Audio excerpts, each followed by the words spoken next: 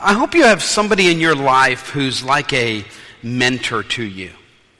Not like a life coach that's becoming so popular these days, but I'm talking about like a spiritual guide, someone who can help direct your soul. I have one of those folks. He lives in Lexington. He's in his 80s. His name is Jerry Mercer, and every once in a while I'll sneak out of here and I'll drive up to Lexington and I'll sit at his feet for a while. Jerry was one of my preaching professors and the dean of the chapel at Asbury Seminary when I was a student back in the early 90s. I remember one afternoon I had an appointment with him, and so I knocked on his door. And Jerry's kind of a mystical guy. Okay, he likes all kind of the more spiritual aspects of our faith. And I opened up the door, and all I could see was a red cloud of smoke. I said, "What is going on?" And I said, "Dr. Mercer, are you in there?" He said, "Yes, come on in, come on in, come on in." He was burning frankincense as he was praying. Because as Scripture says, the frankincense, they would light it at the altar and it would rise to heaven like their prayers. So he was in there praying, and I couldn't even see anything. So I kind of walked through this cloud, kept walking, and finally I found him. Boy, how amazing. It was like the cloud of God that we see in our scripture passage today that filled the temple on that day that they brought the Ark of the Covenant to its resting place. Well, after graduation, got to my first pastoral appointment. I was an associate at First Methodist in Waco, Texas, and I wanted to be just like Dr. Mercer. So I went and found the Catholic store in town because Cokesbury didn't sell frankincense like that. And I bought some frankincense, and I got to the office, and I said, "Okay, this is going to be holy. I'm going to fill the office with the cloud of God as my prayers will rise to heaven." And boy, I was really into it. And I lit this thing, and my office filled with this thick smoke, and all the fire alarms went off. And the sprinklers came showering down. And the fire department came out. And we all had to evacuate the church. And then all the phone calls started going to the conference office. Who is this bishop, and who did he bring to this church? Not one of the brightest moments of my life, for sure. Our scripture passage today deals with, and don't have any frankincense. You didn't bring any of that with you. Okay, good. Our scripture passage today deals with the dedication of the temple that Solomon built. And what happened wasn't just a simple dedication that day. Remember when we had our dedication for our chapel? That was a beautiful moment. But on this day, when they dedicated the temple, something happened. It was a worship service for the ages. Last week we talked about how David had started to bring the Ark of the Covenant, that had the 10 Commandments in it, those stone tablets, back to Jerusalem. And he didn't do it the right way. And he didn't have a temple to put it in, so they put it in a storage unit till the temple was built. And decades later, they built the temple, and it's time to bring this Ark of the Covenant in. So they carried it in, the priests carried it in, and they set it down in the most holy place in the temple, its final resting spot.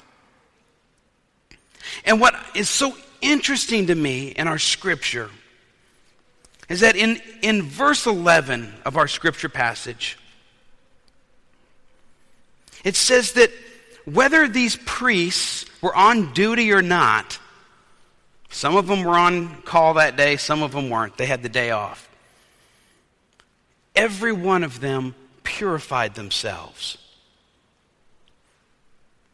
They did something before the actual worship service to purify themselves for the actual worship service. They didn't just show up for this dedication of the temple.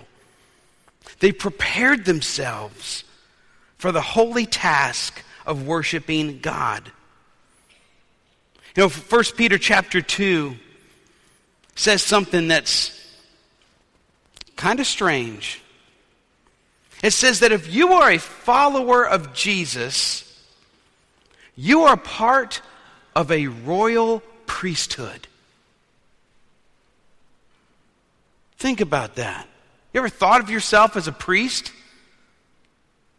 You are part of a royal priesthood. If you're a Christian, that's your calling. That's your responsibility. Now, we're not just a kingdom of priests like God called the people to be in Exodus 19:6. Peter says we are a royal priesthood. See, that refers to our King, who is Jesus Christ. And if we are part of a royal priesthood, just as being followers of Jesus, that makes each one of us, think about this, more of a priest than the priests in the Old Testament. God may not have called you to ministry. You may not wear one of these things, which are fancy looking, but they're hot. God may not have called you to be a pastor, but He's called you to be a priest in His kingdom.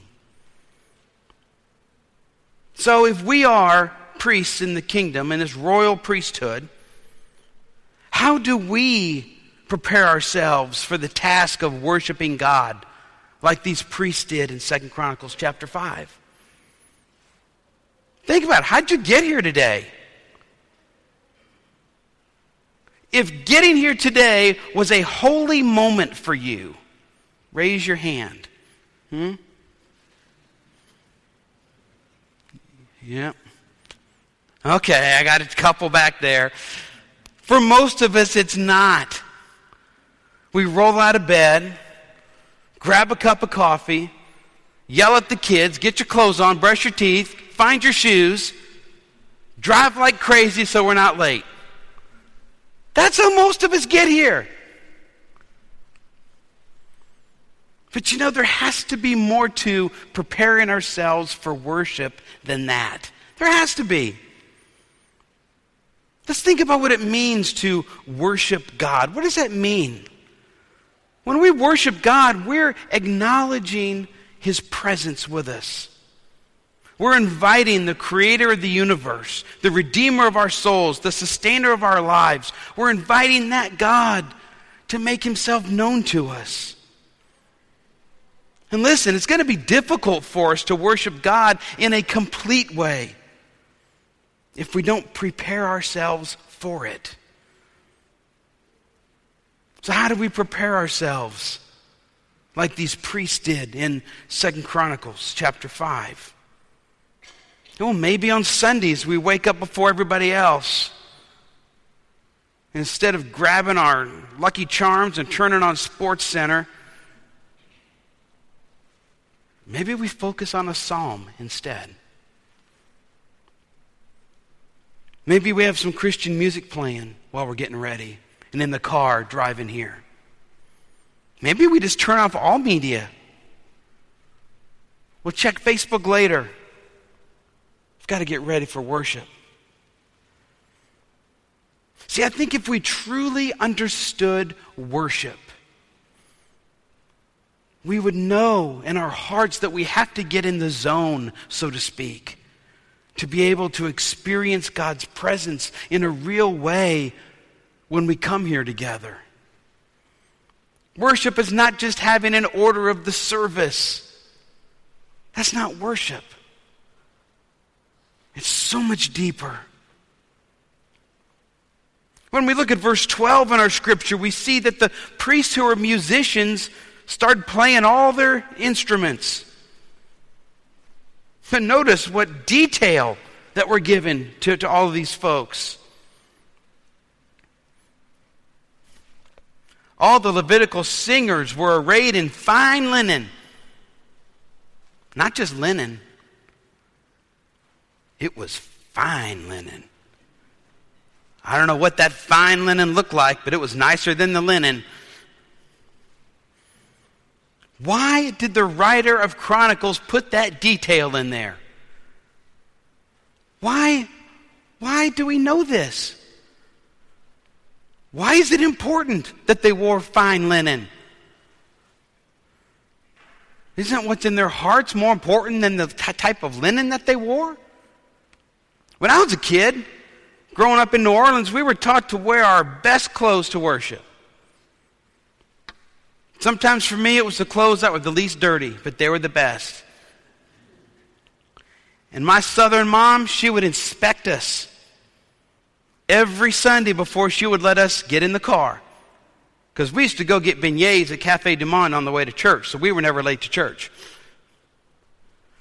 So my brothers and I would stand there and we would do this. She'd say, "Okay, baby, now show me your socks." Now, I didn't have Yorkie socks on like the ones Russ Kreider gave me, but I would show her my socks, make sure they matched.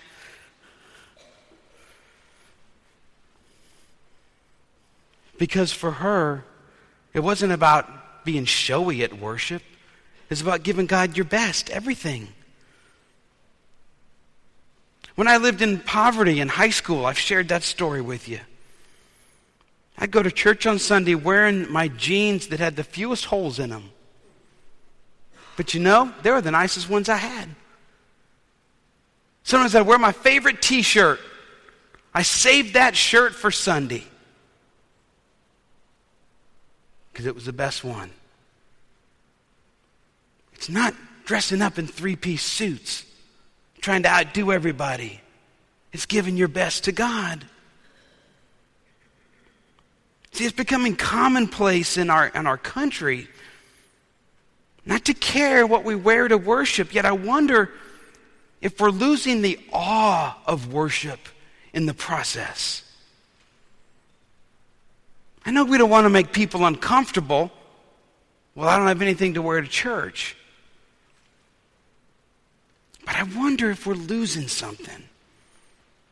Because in other places in the world, the expectation is to look your best when you come to worship because Almighty God's worth it. I mean, coming to worship's not like going to the mall. This is a grand, holy event. We don't just wear linen, we wear fine linen. There are Methodists in Africa who walk miles to church in the heat in a suit because they want to honor God with the best they have. We dress up for special occasions all the time, weddings and parties, proms, job interviews. Is the public corporate worship of Almighty God less of an event than those events? Listen, what we do in here, this is one of the most important hours of the week. Of all the things that you do throughout the week, this is one of the most important things we do.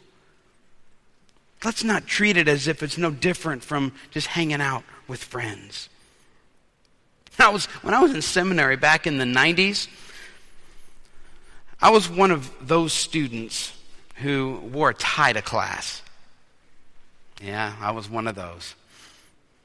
And they called me one of those. Oh, Mike, you're one of those. I forgot. I mean, because for me, seminary, preparing for ministry, wasn't like studying British literature.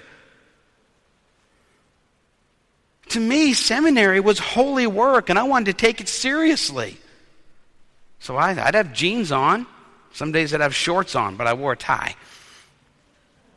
Because for me, that's what, yeah, I know. Go ahead and mock me. Let it come on. My mom wasn't around to inspect me, see. She was in New Orleans. But I wanted something to say this is different type of education. Let's get back to 2 Chronicles here. So on this important day, these priests are joined by 120 other priests who played their trumpets. Y'all, one trumpet is loud enough. 120 trumpets. And there were no sound barriers in that place. Imagine how loud that must have been. But they weren't just making a loud racket. They were singing and playing their trumpets in unison, and they were giving thanks to the Lord. And we even have here some of the words that they sang. God is good. His steadfast love endures forever. It's a variant of Psalm 118. That's what they sang. They were singing about who God is. And they were singing about what God does. God is a good God. And He loves us without end. That's what they were singing. There weren't songs that they were singing about how much they needed God. You know these songs today? Oh God, I need you, I need you. It seems so selfish to me. The focus was on God. It wasn't on themselves. That's worship. That's worship. And notice that they had a worship band. All right, hang on. They're in their fine linen with cymbals, harps, lyres. It was a band. It wasn't just one person on an organ playing the music. No offense, Brian. Okay. It was a whole band. They formed a community of worship leadership that led everybody else in the singing. See, I don't think that the type of instruments that we have in worship is as important as our attitude and our focus in worship. When the focus of our time together becomes on what we do rather than why we're here, I think worship becomes about ourselves and not about God. Let me ask you a question here. Do y'all look forward to Sunday mornings? I do. I give a benediction. I'm like, yes, only 6 days. We get to do this again. That's how I feel. I can't wait until we're all together. When you walk through these doors into this beautiful sanctuary, are you just focused on finding your seat, or are you focused on the fact that God wants to reveal Himself to you? That's our focus of worship. And as the priests in our scripture sang, as they played their instruments, as they gave thanks to God, we're told that something happened that hadn't happened since the days of Moses. The entire temple was filled with a cloud. We don't know if it was like fog or if it was like smoke. We don't know what it was. It was a mystery. All they knew that it was the glorious presence of the Lord. And it says that the cloud was so thick that they couldn't continue. They had to stop. Maybe like when we were forced out of the church in Texas because I, like a dummy, lit the frankincense in my office and we all had to run out. Maybe it was something like that. See, when we think of God, we don't always think of a dark cloud, do we? That's not our image of God. We like to think that God is a God of clarity, not a God of a dense cloud.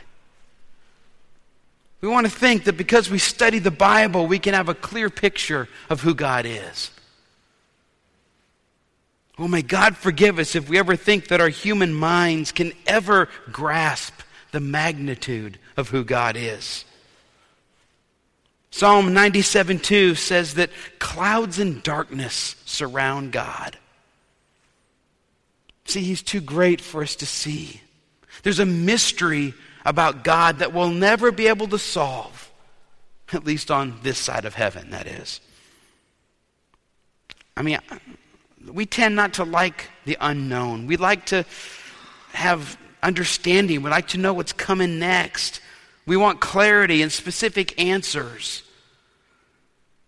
I mean, I'm having cancer surgery in about 3 weeks. And boy, with my brain the way it is, I'm an egghead. I even look like an egghead. I'm up and reading everything. I even watched a YouTube video of my exact procedure. Yeah, maybe I won't do that again. But I want to know everything about this. I don't like the unknowns in my life. Sometimes we feel like our lives are in a complete fog. Have you ever been there? Our lives are so dark we can't even see our hand in front of us. Sometimes we strain to find God in the midst of a life situation. God, where are you in this? We've all been there. What we don't realize is that while we're straining to find God in the midst of the mess that we call our life, we're trying to look through the fog and the darkness to try to find God when things happen in our lives that we didn't want to happen. While we're looking out there, He's been right here the whole time. We're looking at the wrong place. God is so close we can't even see Him. What if our worship looked like that?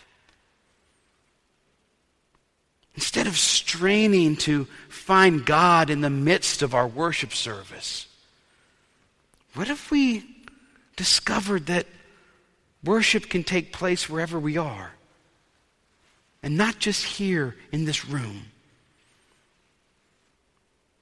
Because see, God is with us wherever we go. So we can worship Him wherever we go. And I think that's the final lesson of our scripture passage.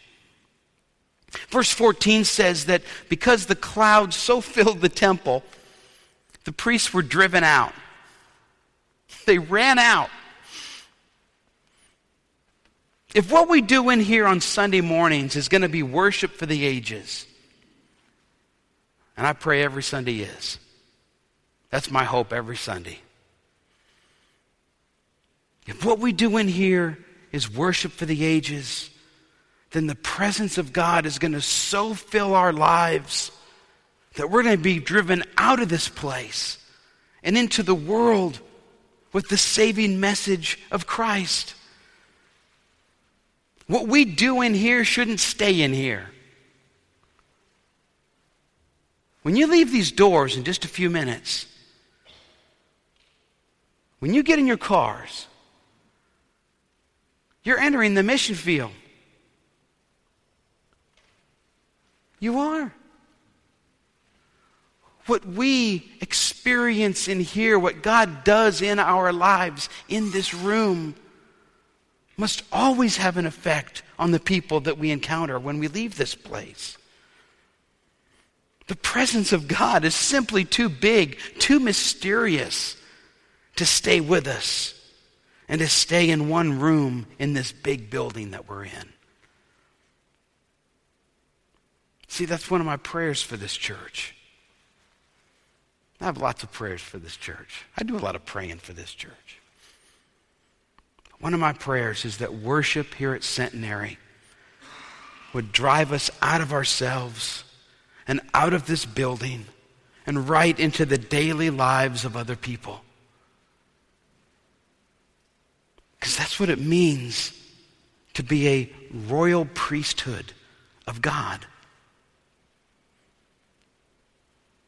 That our faith is not for ourselves.